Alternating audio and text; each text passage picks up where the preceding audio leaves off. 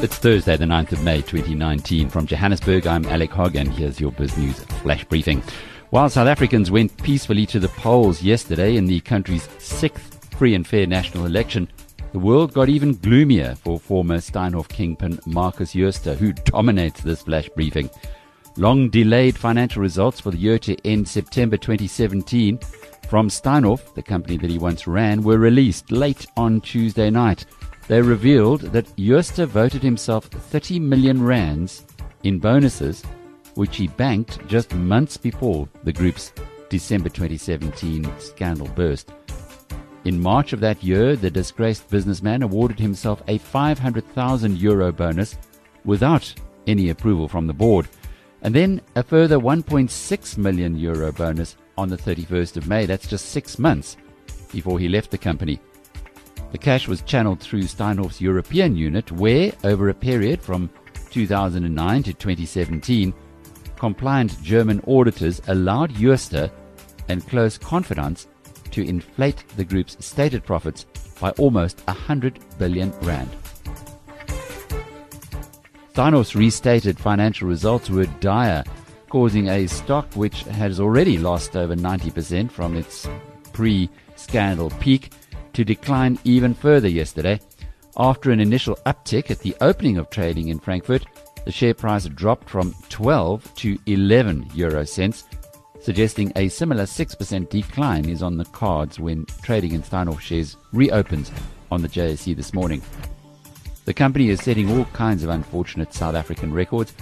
It reported an astonishing 65 billion rand net loss for the year to end September 2017, 3/4 of this due to a substantial write-down in its total assets.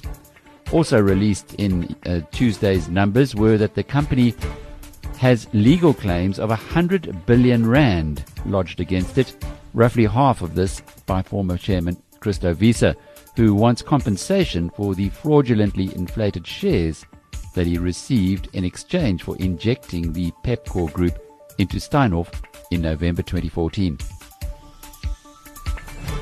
Adding to Markus Jooste's woes was the release on Tuesday of a dynamite report into horse racing by the public protector. The former Steinhoff CEO and his close associates effectively controlled the sport of horse racing for much of the period where the report claims abuses were perpetrated. The public protector has asked President Cyril Ramaphosa to urgently appoint a unit to investigate the, quote, unlawful appropriation of public money and property, unquote, during the corporatization of horse racing when JSE-listed Phumelela was established, and subsequent to that when Jooste and co. ruled the roost.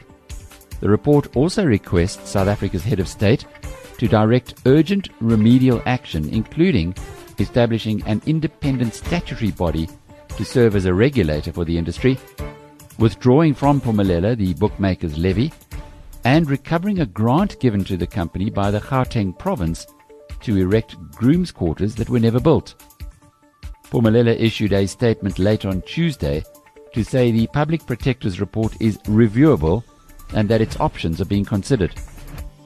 Phumulela's share price dropped 4% to a fresh 15-year low of R6.45. The South African stock market gave up 1% on Tuesday, led lower by heavyweight Naspers, off 1.6%, and most of the major retailing stocks. Walmart subsidiary Massmart, which parted ways with its chief executive on Monday, lost another 4%, taking the past year's share price decline to almost half. Truworths, TFG and Mr. Price each gave up around 3% on Tuesday. Pick n Pay, however, bucked the trend with its shares rising 2.5% as the stock's re-rating continued in the wake of recently released results for the year to end February, where turnover rose 10%, pre-tax profit was up 31%, and the annual dividend was hiked by 22%. This has been your BizNews Flash Briefing. Until the next time, cheerio.